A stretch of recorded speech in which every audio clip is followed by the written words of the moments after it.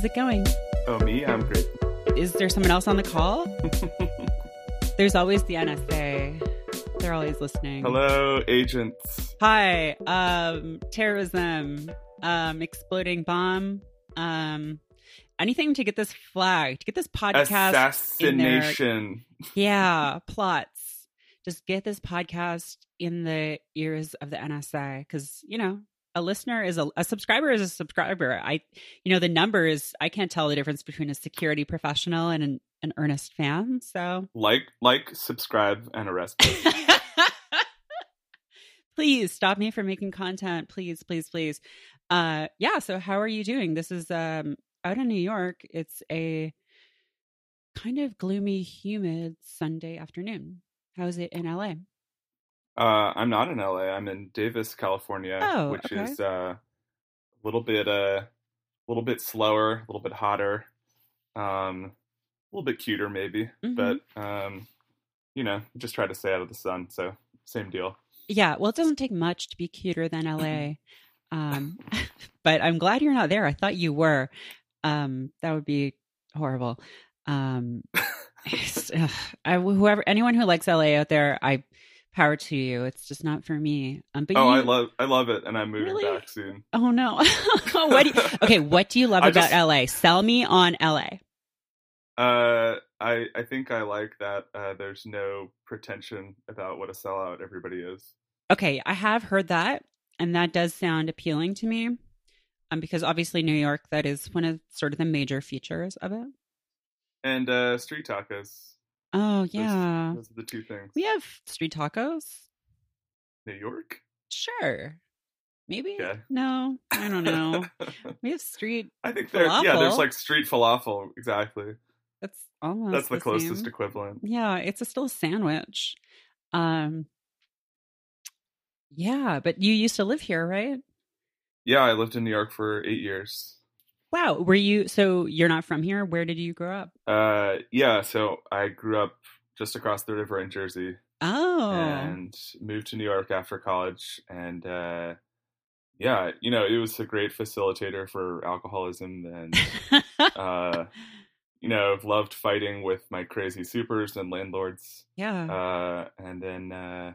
made the coastal leap, and I don't think I can go back to a place without legal weed at this point.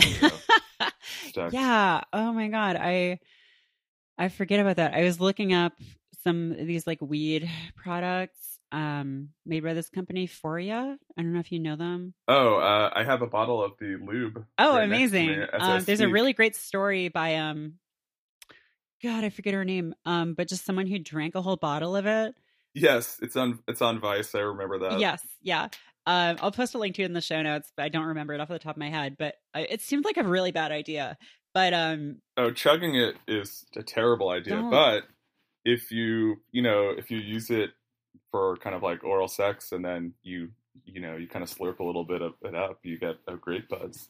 Oh my God! Yeah, I never even thought of that. Wow. But the thing is, you can't order it here.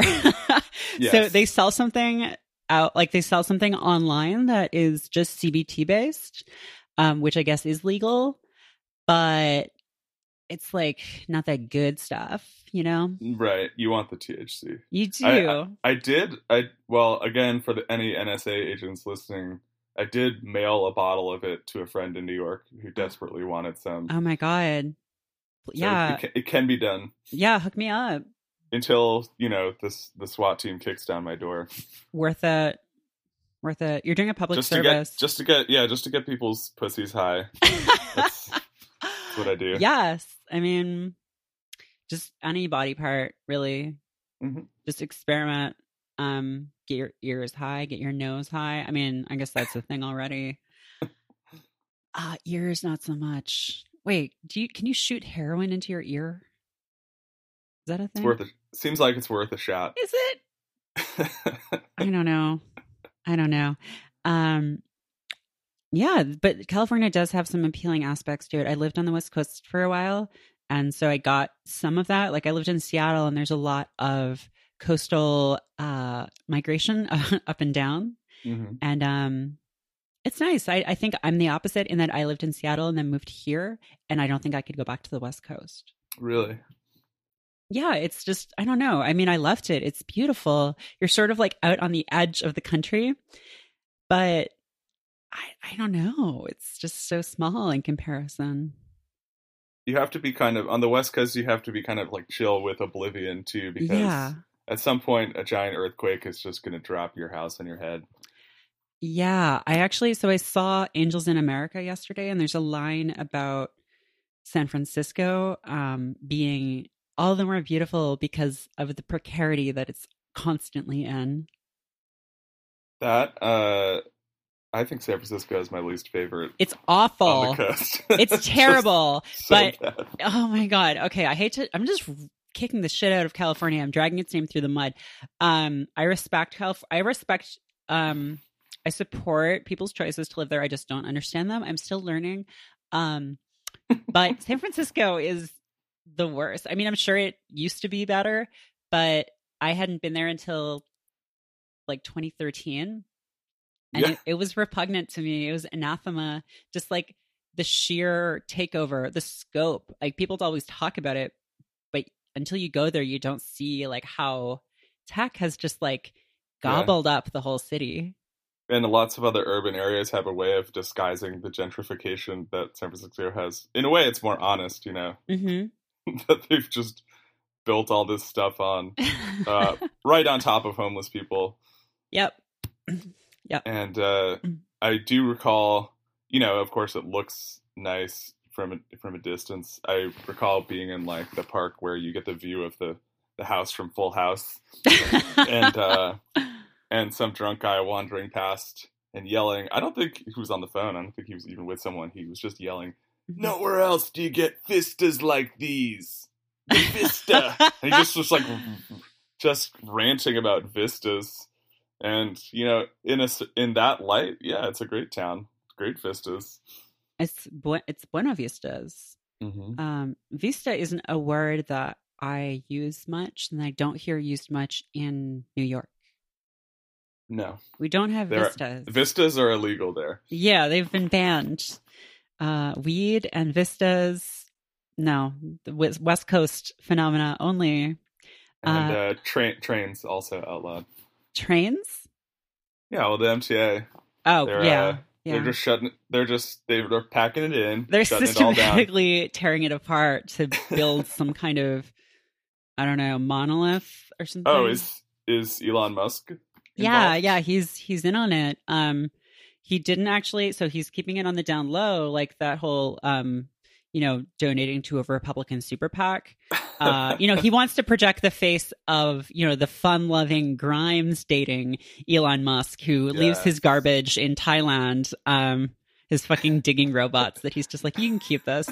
My friend Pat Gill actually had this great tweet about, God, that is a horrible sentence, or a horrible way to start a sentence. There's this great tweet about, but it was just like he quoted the Elon Musk thing about leaving his robots there.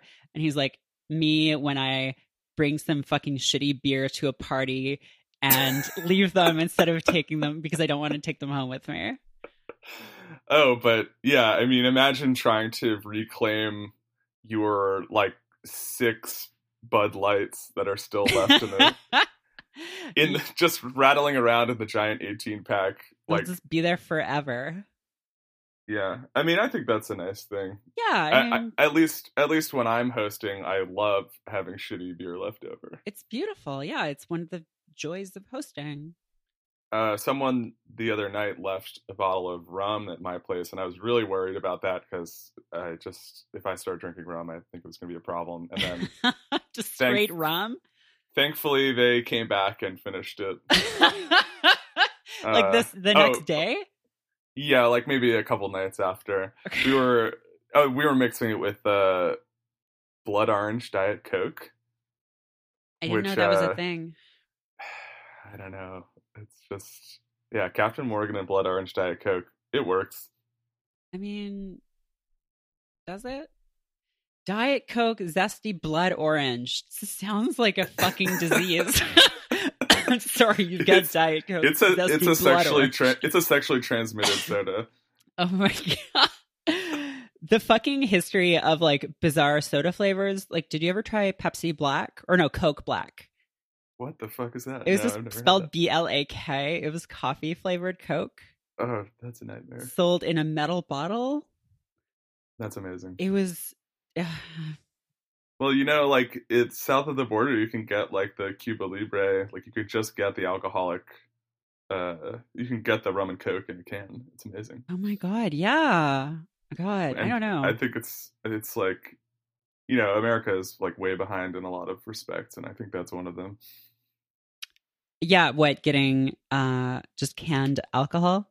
Canned hard liquor. Yeah. In England, you can buy cocktails. Like canned G&Ts and just like drink them on the train. Oh, yes. I don't have a lot of great things to say about London, but the drinking in public culture is wonderful. You're a fan? I had a friend there who would open beer bottles with his like back molars. Like he'd shove a beer bottle in there and twist off the top. And I usually would ask that he not do that, but he was pretty insistent. At least it's not eye socket. Oh, have you seen that? No, I've heard of this. Horrible. Horrible. Or like at least it's not biting through the top of a can. Like just tearing it off like a can opener. Seen. Well, I've only seen the LA Beast do it, but it can be done. Holy shit. Just tearing off the top of a Coke Black. He initially tried. Yeah, he initially tried to, in this video, he was like, I'm going to try and shotgun these beers. But he didn't use a nail. He was trying to puncture them with his thumb, which I don't think anyone's ever done that. But then he just resorted to using his teeth like a can opener and just tearing the top of it off and drinking from this like serrated edge. It was a mess. But yeah, we never had really interesting soda flavors when I was a kid because I grew up in Canada and we were so just bereft of junk food. We didn't have all of these amazing things. So whenever we came down to the States, like we would go to Buffalo a lot. And I would always be so excited about Cherry Coke because we didn't have Cherry Coke. I think it's still really hard to find there.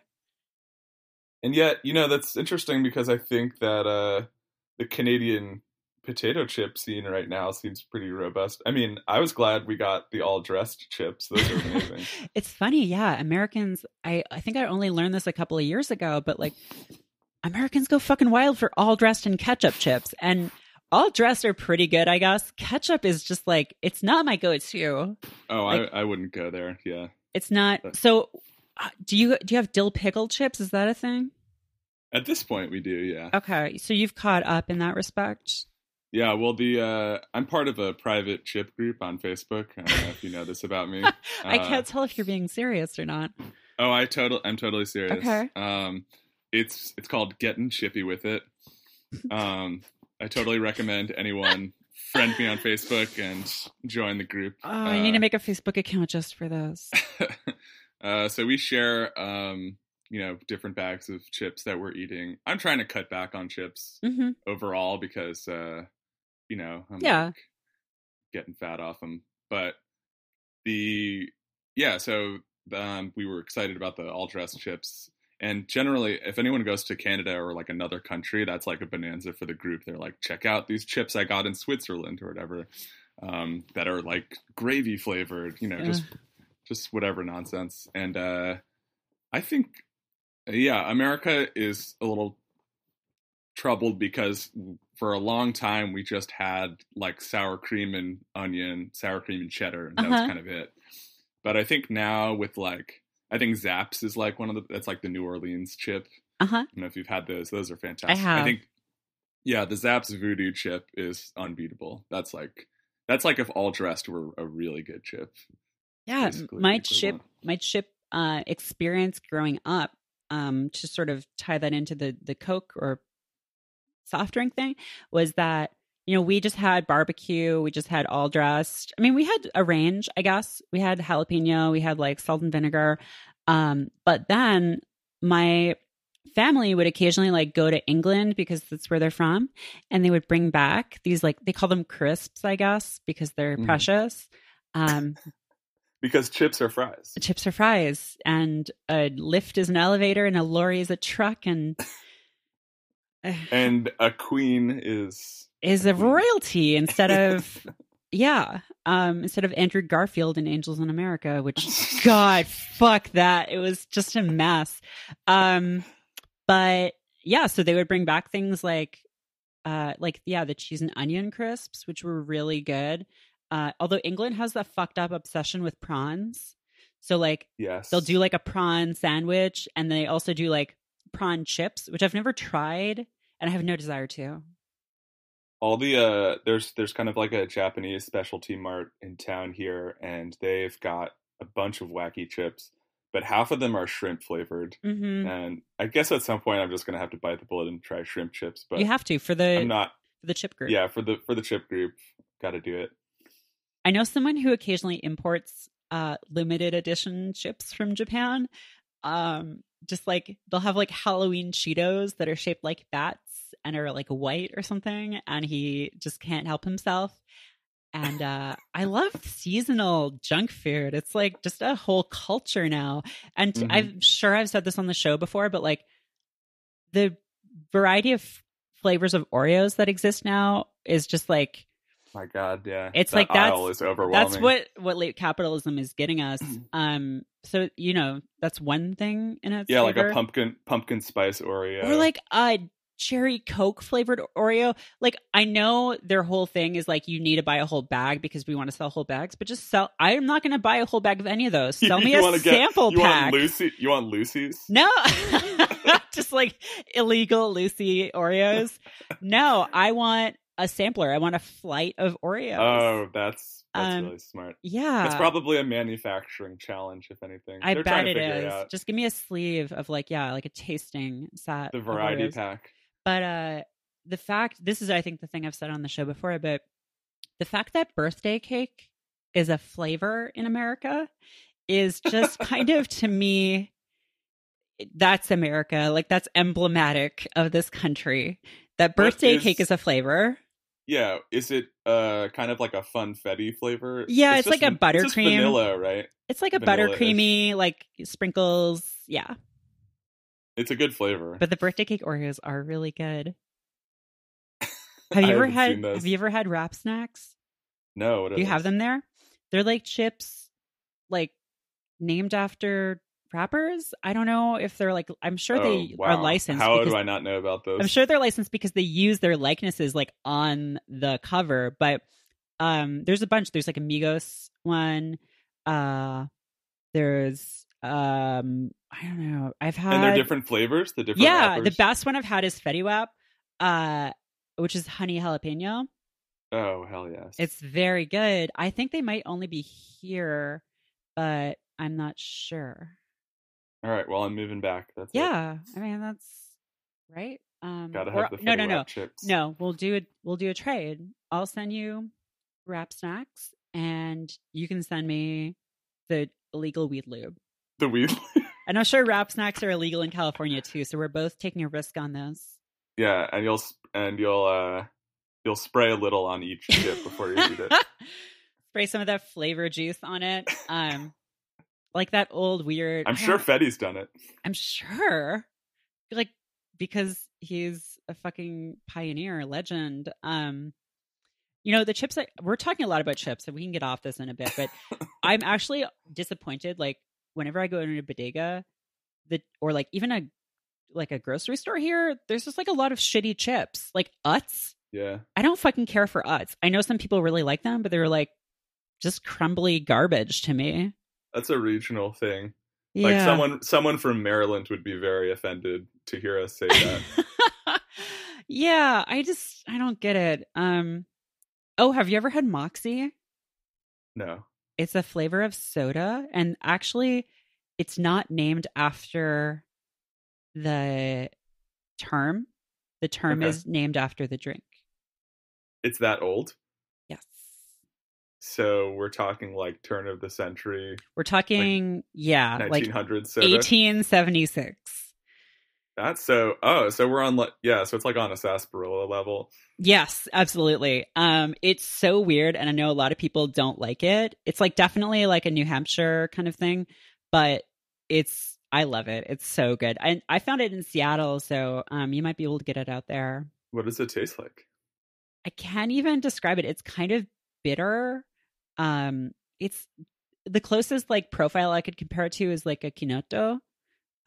If you've had like a Brio or something like that. I have never had any of these things. I feel completely lived. ignorant right now. You haven't lived, but a Brio soda is like a what is it made with? It's like the same thing as that liquor that you use to make a thing. God. Okay. I got it. Okay, yeah. 1 second. I need to do this. This is great radio. To the NSA agents listening, do you know what Merritt is talking about? I always forget the name of this thing. Whatever. Campari. Okay, God. It's like Campari is the same taste as a Brio, but a Brio has... it's like a Negroni soda. Exactly. Yeah. That's wild. Yeah, it's good. It's good. You can get it in Italian restaurants. Anyway, do you want to get off soda? Sure. Okay. So why did you move to California? Was it to work at Mel?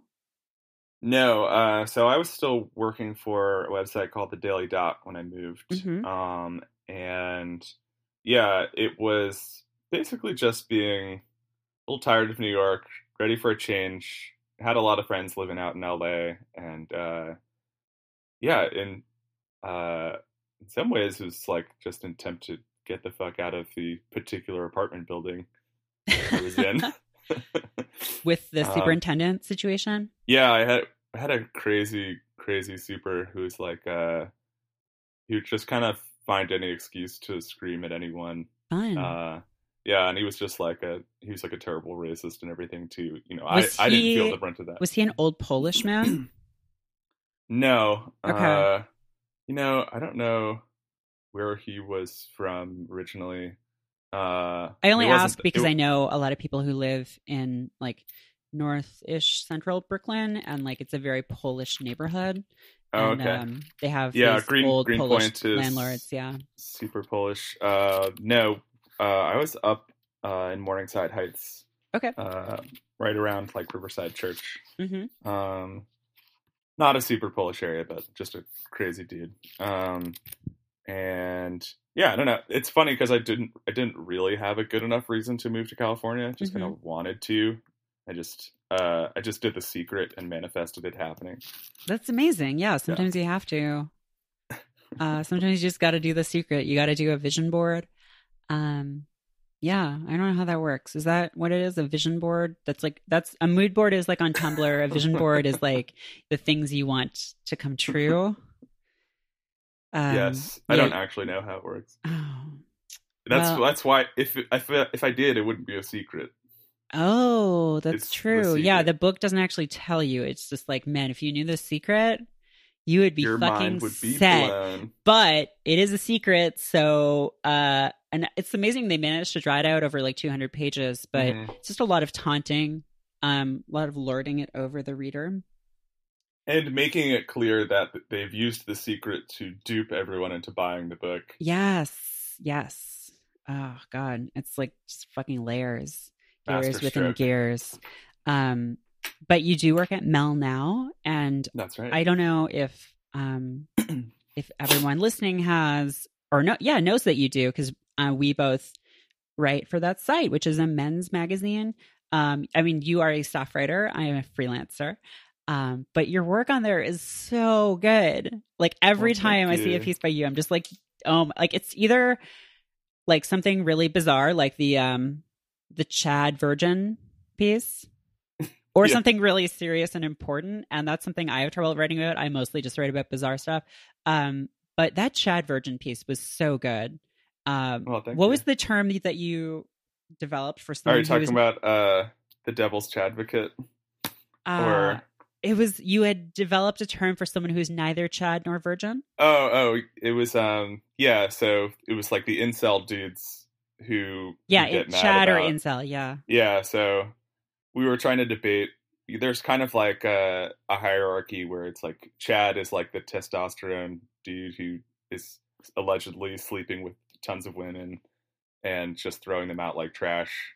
And then the betas are like just kind of sniveling nice guys who like maybe hook up every once in a while. And then the incels are the guys who just like are not getting laid at all. And then, but there's not really like a term for, at least within this culture, for like a beta dude who fucks or is like in a relationship, or just a cuck who fucks, I guess, is something my editor Alana has said. And yeah, so I went in there and was like just trying to ask. I was, of course, just being obnoxious in the incel community, which if you're going to be posting there, you should just be making their lives worse. And just kind of asking. I described myself and said, you know, like what's the term for me? They were not very helpful. They basically just yelled at me and said I was a low IQ poster. How does that fit in? What is that? They're those, you know, there's an interesting cross section of just people who are kind of misogynistically toxic, also being obsessed with IQ. I feel like there's a Jordan Peterson connection in there somewhere. But of course Trump always goes on about IQ and stuff too. It's like they live for the idea of like a quantifiable intelligence. Oh yeah, right. And it kind of reinforces some of their racist attitudes as well, because they claim that white people have naturally higher IQs than other races. And right. You get into all sorts of fun stuff that way, like race science. Yeah. Yeah, like bell curve stuff. Fucking classic of racist literature. Such like a rich melange of like misapprehensions about the world just swirling around. Yeah. I liked that piece, it starts with like kind of a comical premise, but then it ends on like this kind of worldview where you're either a Chad or an incel, is like it encourages you to think in like very bad ways. Yeah. And it doesn't recognize that most people are neither of those things, and those things don't exist really. And these dudes are so obsessed with archetype that they kind of end up lacking the vocabulary to describe the environment they encounter day to day. And yeah, so they try to shoehorn everyone into one of these molds. And, doesn't work at all. Yeah, it's like a form of thinking where you have an a priori belief and you can find any way to fit things into that. And I am like, well, not sympathetic is the wrong word, but familiar with that kind of thinking pattern, because I have those kinds of issues, obviously not around those things, but when you have a really strong, intense belief that you feel in your gut that you know to be true, no matter how much evidence is presented to the contrary, it's really easy to just twist it and fit it into that worldview. And so it's like convincing people that that's not the case isn't about providing evidence. I feel like it's about providing an alternative belief system that works, that like has that can help them like live a less horrible life. Yeah, that's why we have to make them socialists. Absolutely. Yeah. I mean, it's terrible. Like, you know, this is old hat at this point in 2018, but like the whole like disaffected young white man thing, like those are prime candidates like for socialism.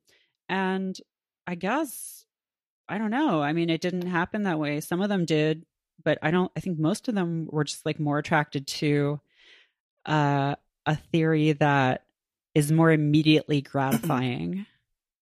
Yeah, and like libertarianism and zero-sum economics. Yeah. Yeah. The incels kind of, like, in a way, they kind of revel in being the losers in this like Darwinian hellscape. Like, they want it to be the case that they couldn't possibly do anything about their situation. Yeah, it's like you are addicted to misery. Fun guys. Fun, great guys. I was going to write a piece about like men's body image forums, which are far less, I mean, that might sound like a good thing, but it is not.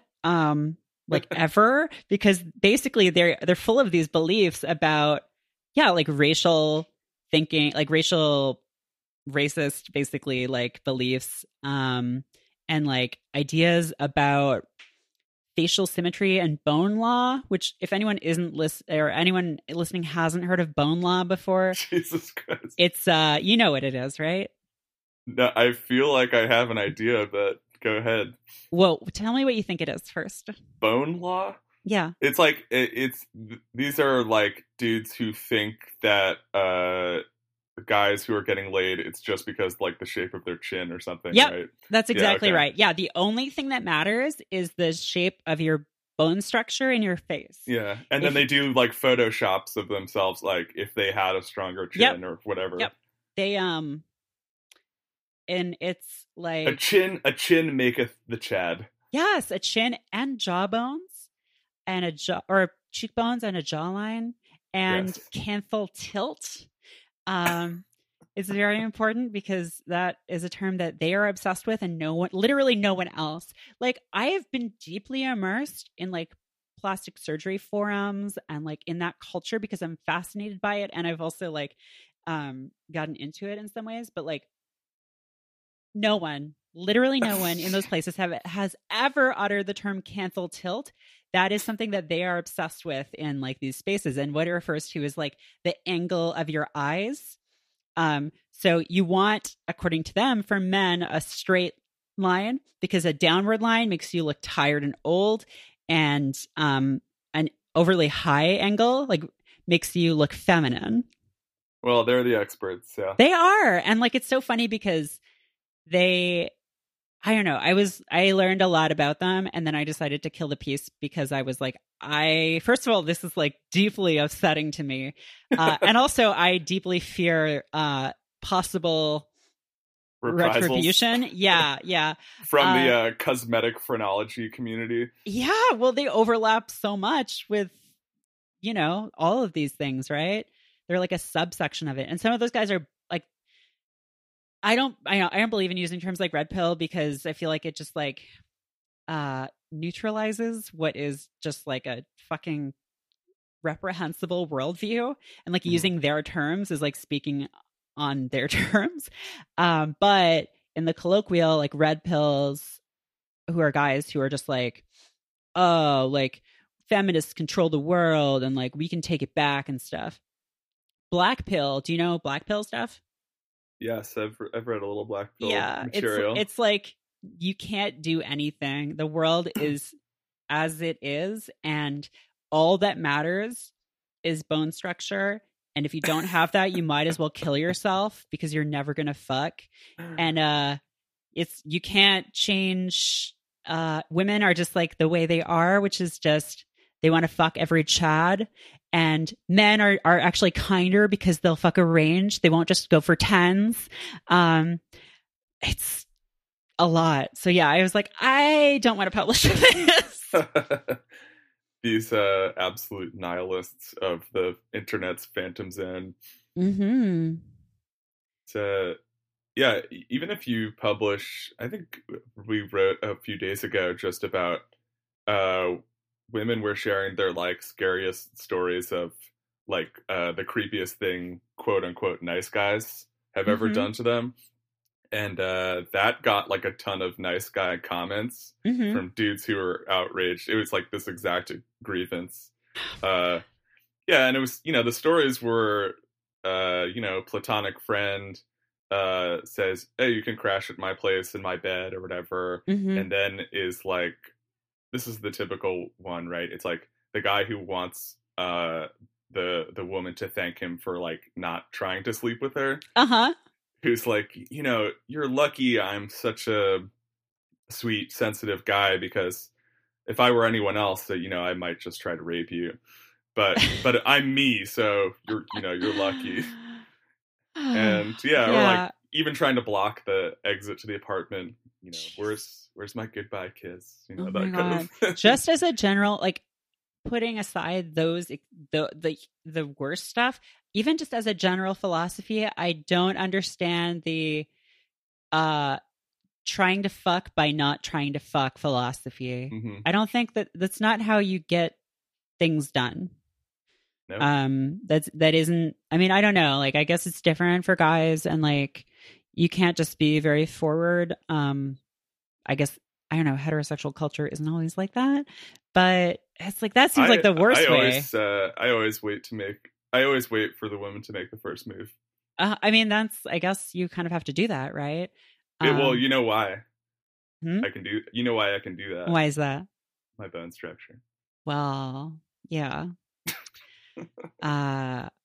Yeah, God. And then I feel like they like rediscovered this bone stuff at some point, or someone just like discovered it and like propagated it, and they're like, oh, this is the new gospel. Because prior to that, their whole thing was like, oh, women are feminizing men, and like male models are just like these twinks, and like that's not how you do it. You have to have like a sculpted jaw. So let's Photoshop celebrities and take their jaw away and see how bad they look, and then just like realize that that's all it is.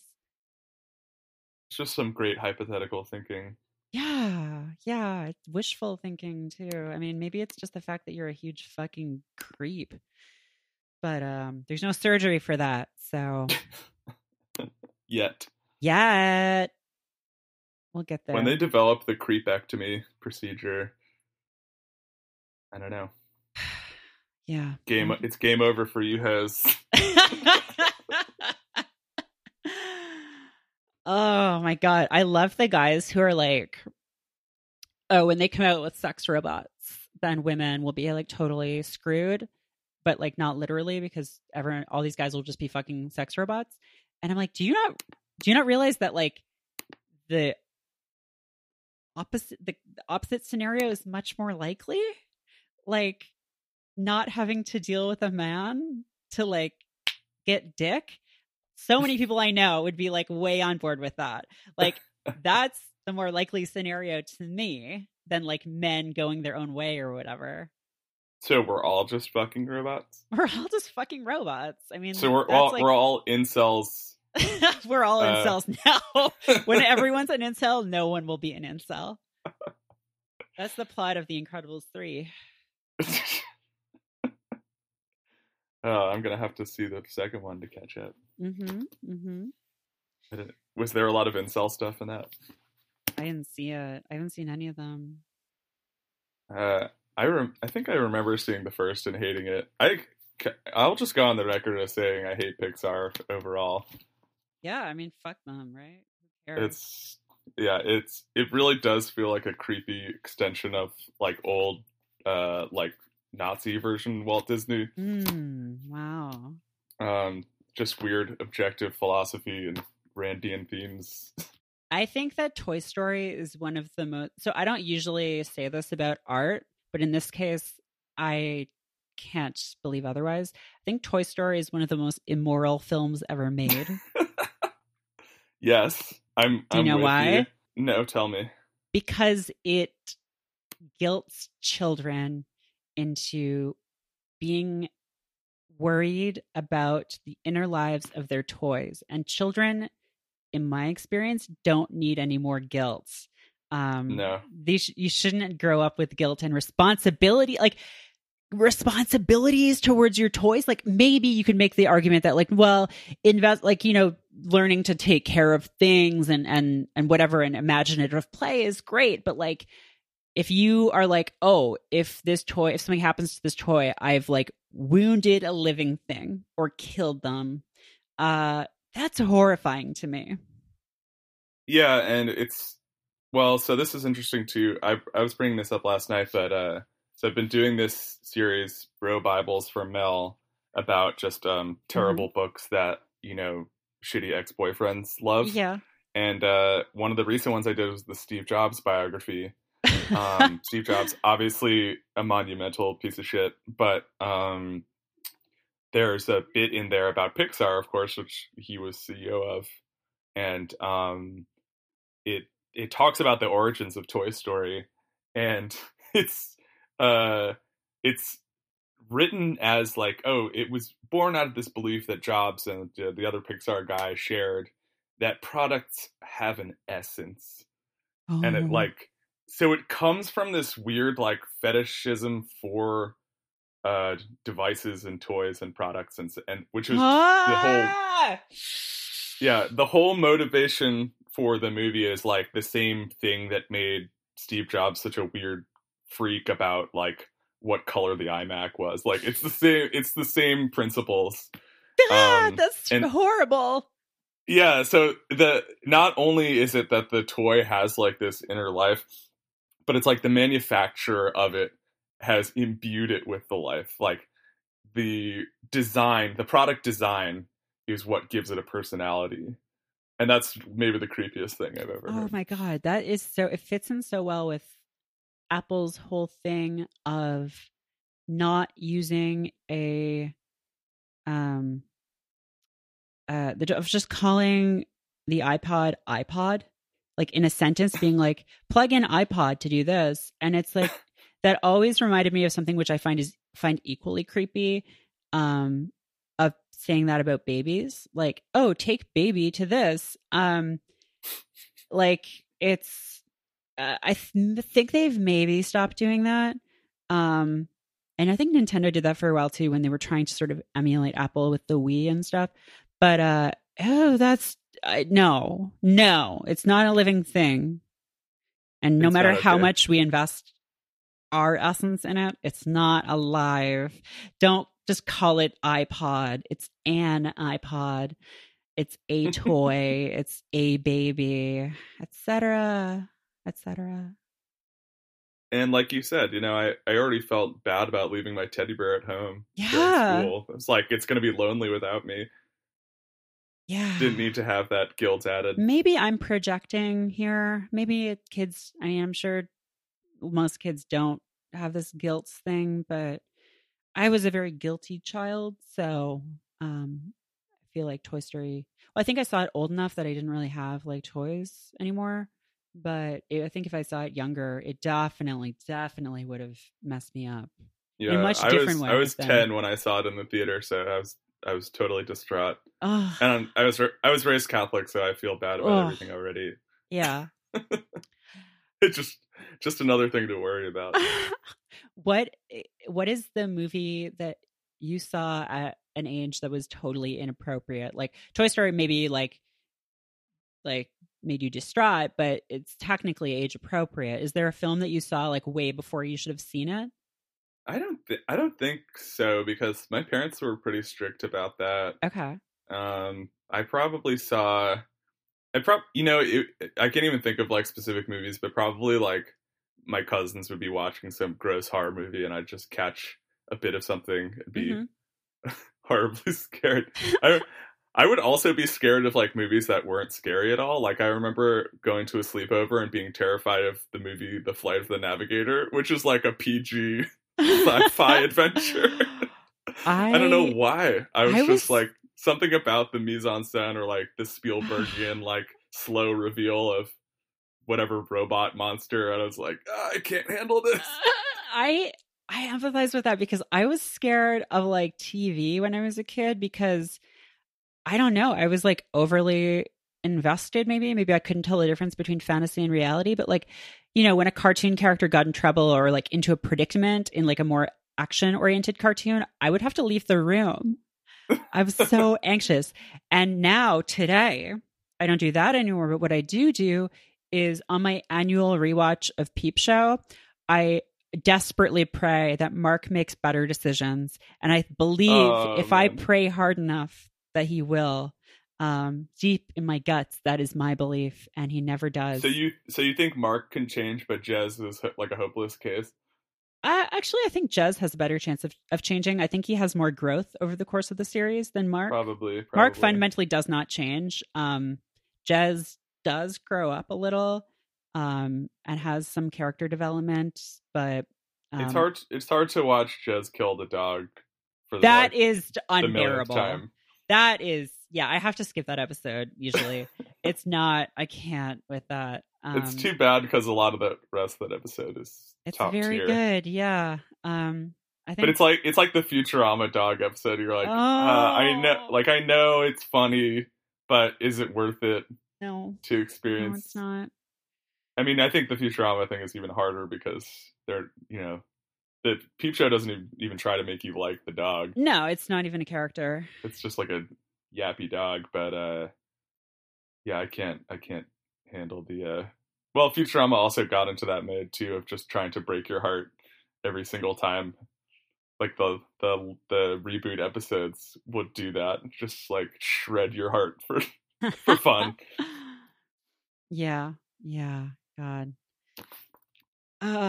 Well, to get off the depressing subject of dogs, tragic dogs that are just emotionally manipulative scenes in films, like a Pixar movie, with swells of music designed to just inflict certain feelings on you. And then Randy Newman like singing a sad song. I know, about losing your best friend.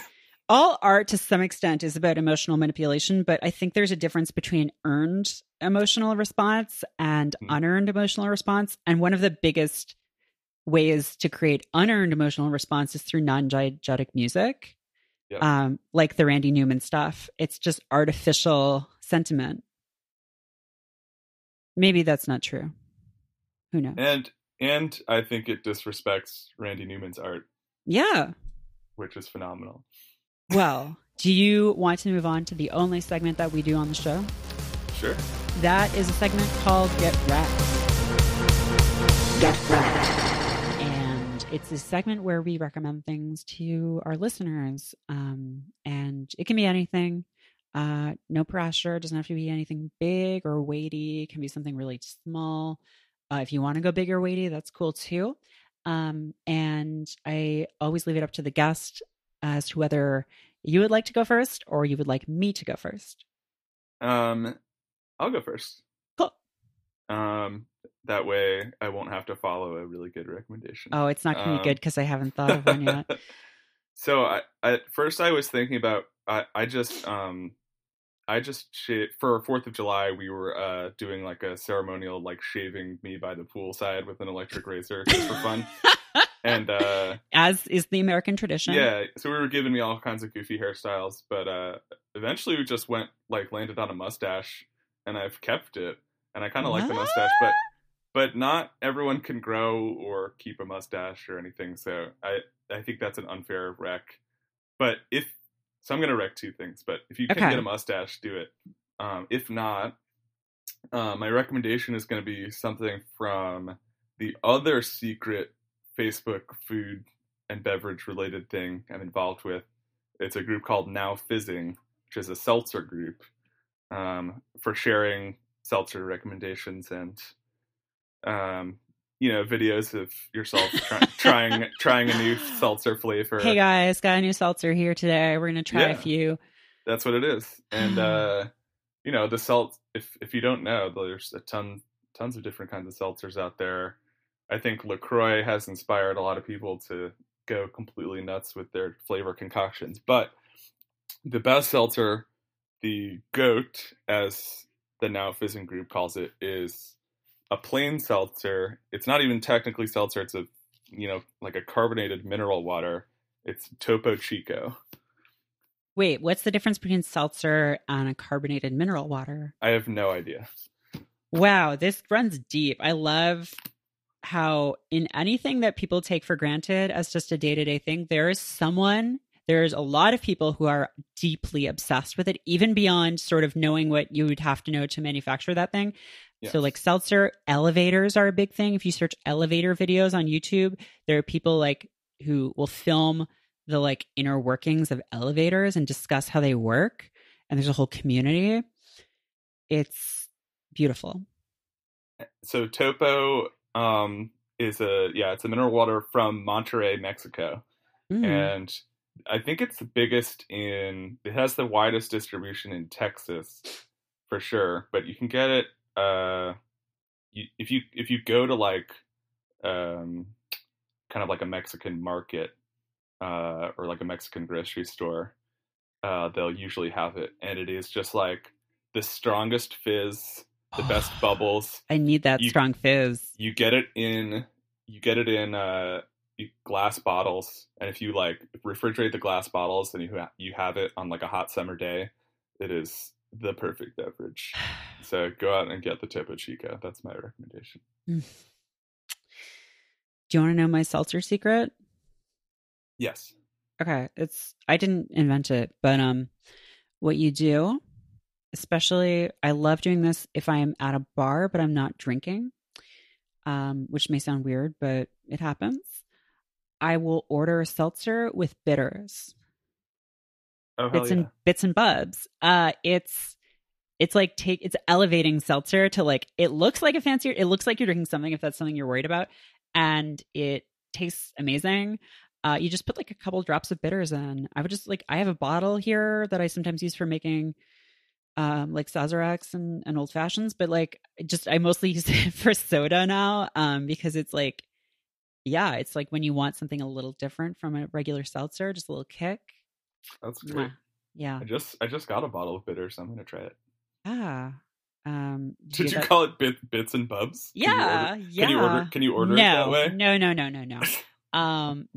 No. If that were an understood order at a bar, I would be very inclined to say it all the time. Yeah. I really hate when bars have like fun cocktail names, because I'm like, I'm not going to say that. I'm not going to say that. So like, you just point at the menu? No, I just don't order those cocktails, even if they sound really good. I'm just order something else, because you have to have standards. And they all, all the places that have tried to get into the craft cocktail game act like they invented the same three things.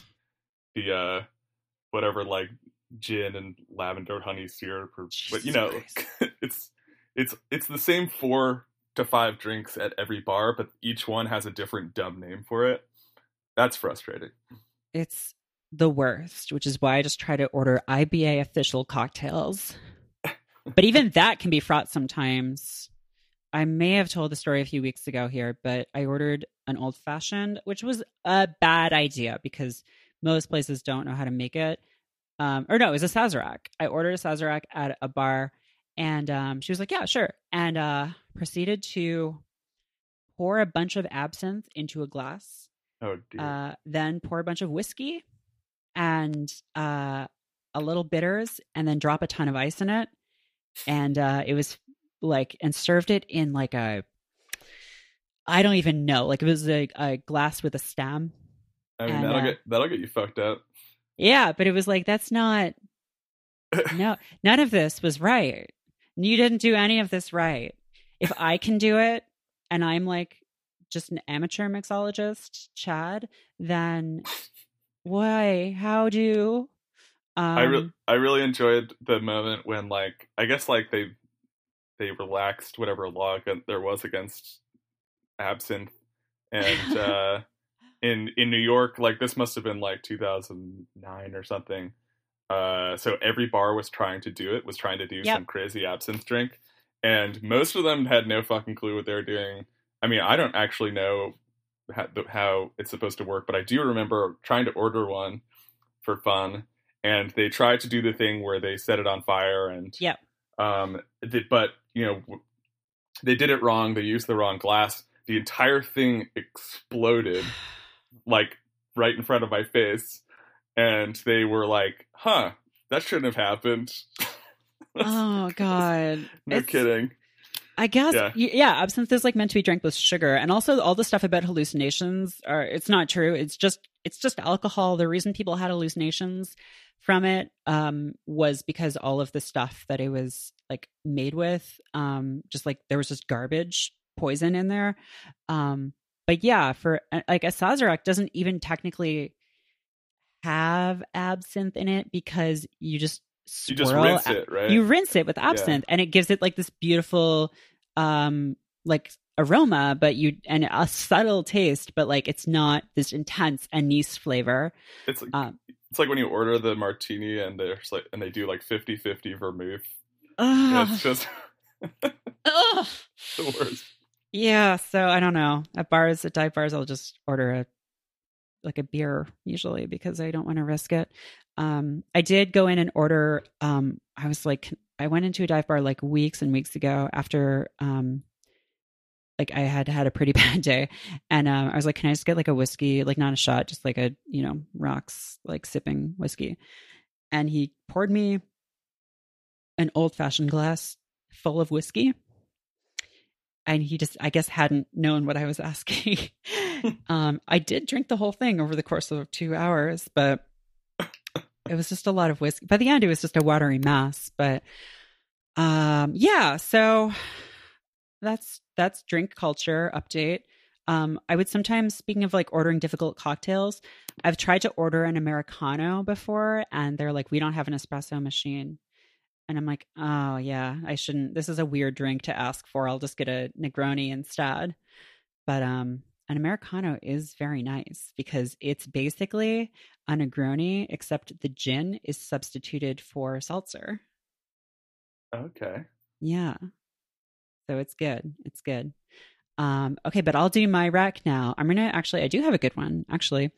Two of my friends, Jay and Baru, do a podcast, or not podcast, a YouTube show called Film Critters, and it's this film analysis show that's coming from like a very interesting perspective. That's not about just like, so it's reading films in different ways. Like the first episode they did was on Fight Club and how it's essentially a love story between the narrator and Tyler Durden, because there is like no chemistry. Like people think there's this love story between Marla and the narrator, but in the film, right up until the very end, there is nothing.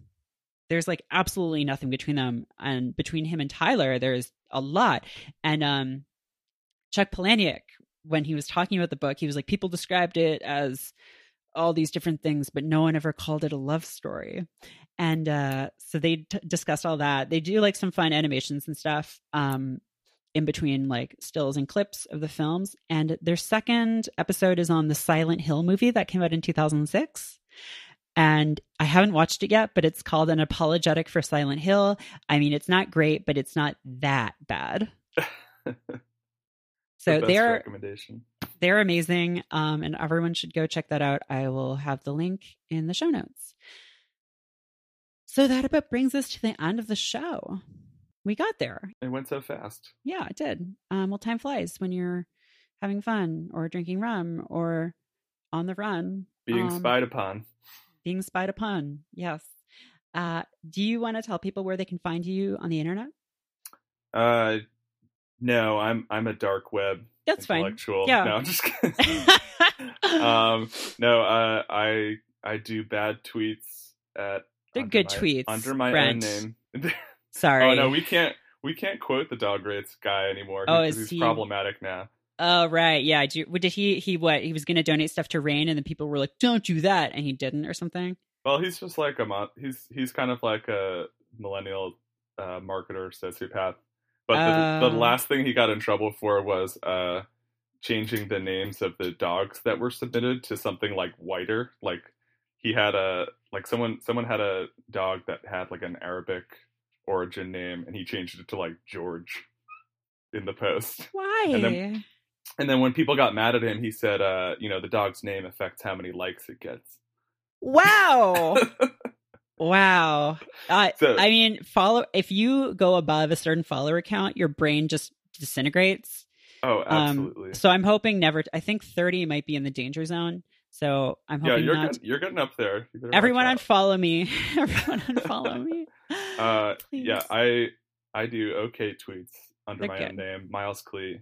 And then I blogged at Null Magazine. And then I published a couple of books if you're really ambitious. Mm-hmm. One is called Ivyland and the other is True False. They're just super weird fiction. It's for the completists, the Miles. Yeah, the Miles Klee speed run 100%. Yes. Usually when someone tells me they've started reading one of the books, I totally relax because I know that's the last I'm going to hear about it. It's just like, I'm 10 pages into your book. I'm like, yeah, that's as far as you're going to get. So that's cool. So I challenge anyone to get to the end and tell me what you think. Cool. I think I will. But yeah, that's the show. Thank you so much for coming on. Thank you. Yeah, it was great to finally do this. And yeah, go read Miles' stuff at Mel. It's very good. And go read my stuff at Mel too if you haven't. It's pretty good. It's great. Thank you. Yeah, great. Well, I will talk to you later, and have a great Sunday afternoon in California. Thank you. Have a great New York day. Thank you. Bye. Bye.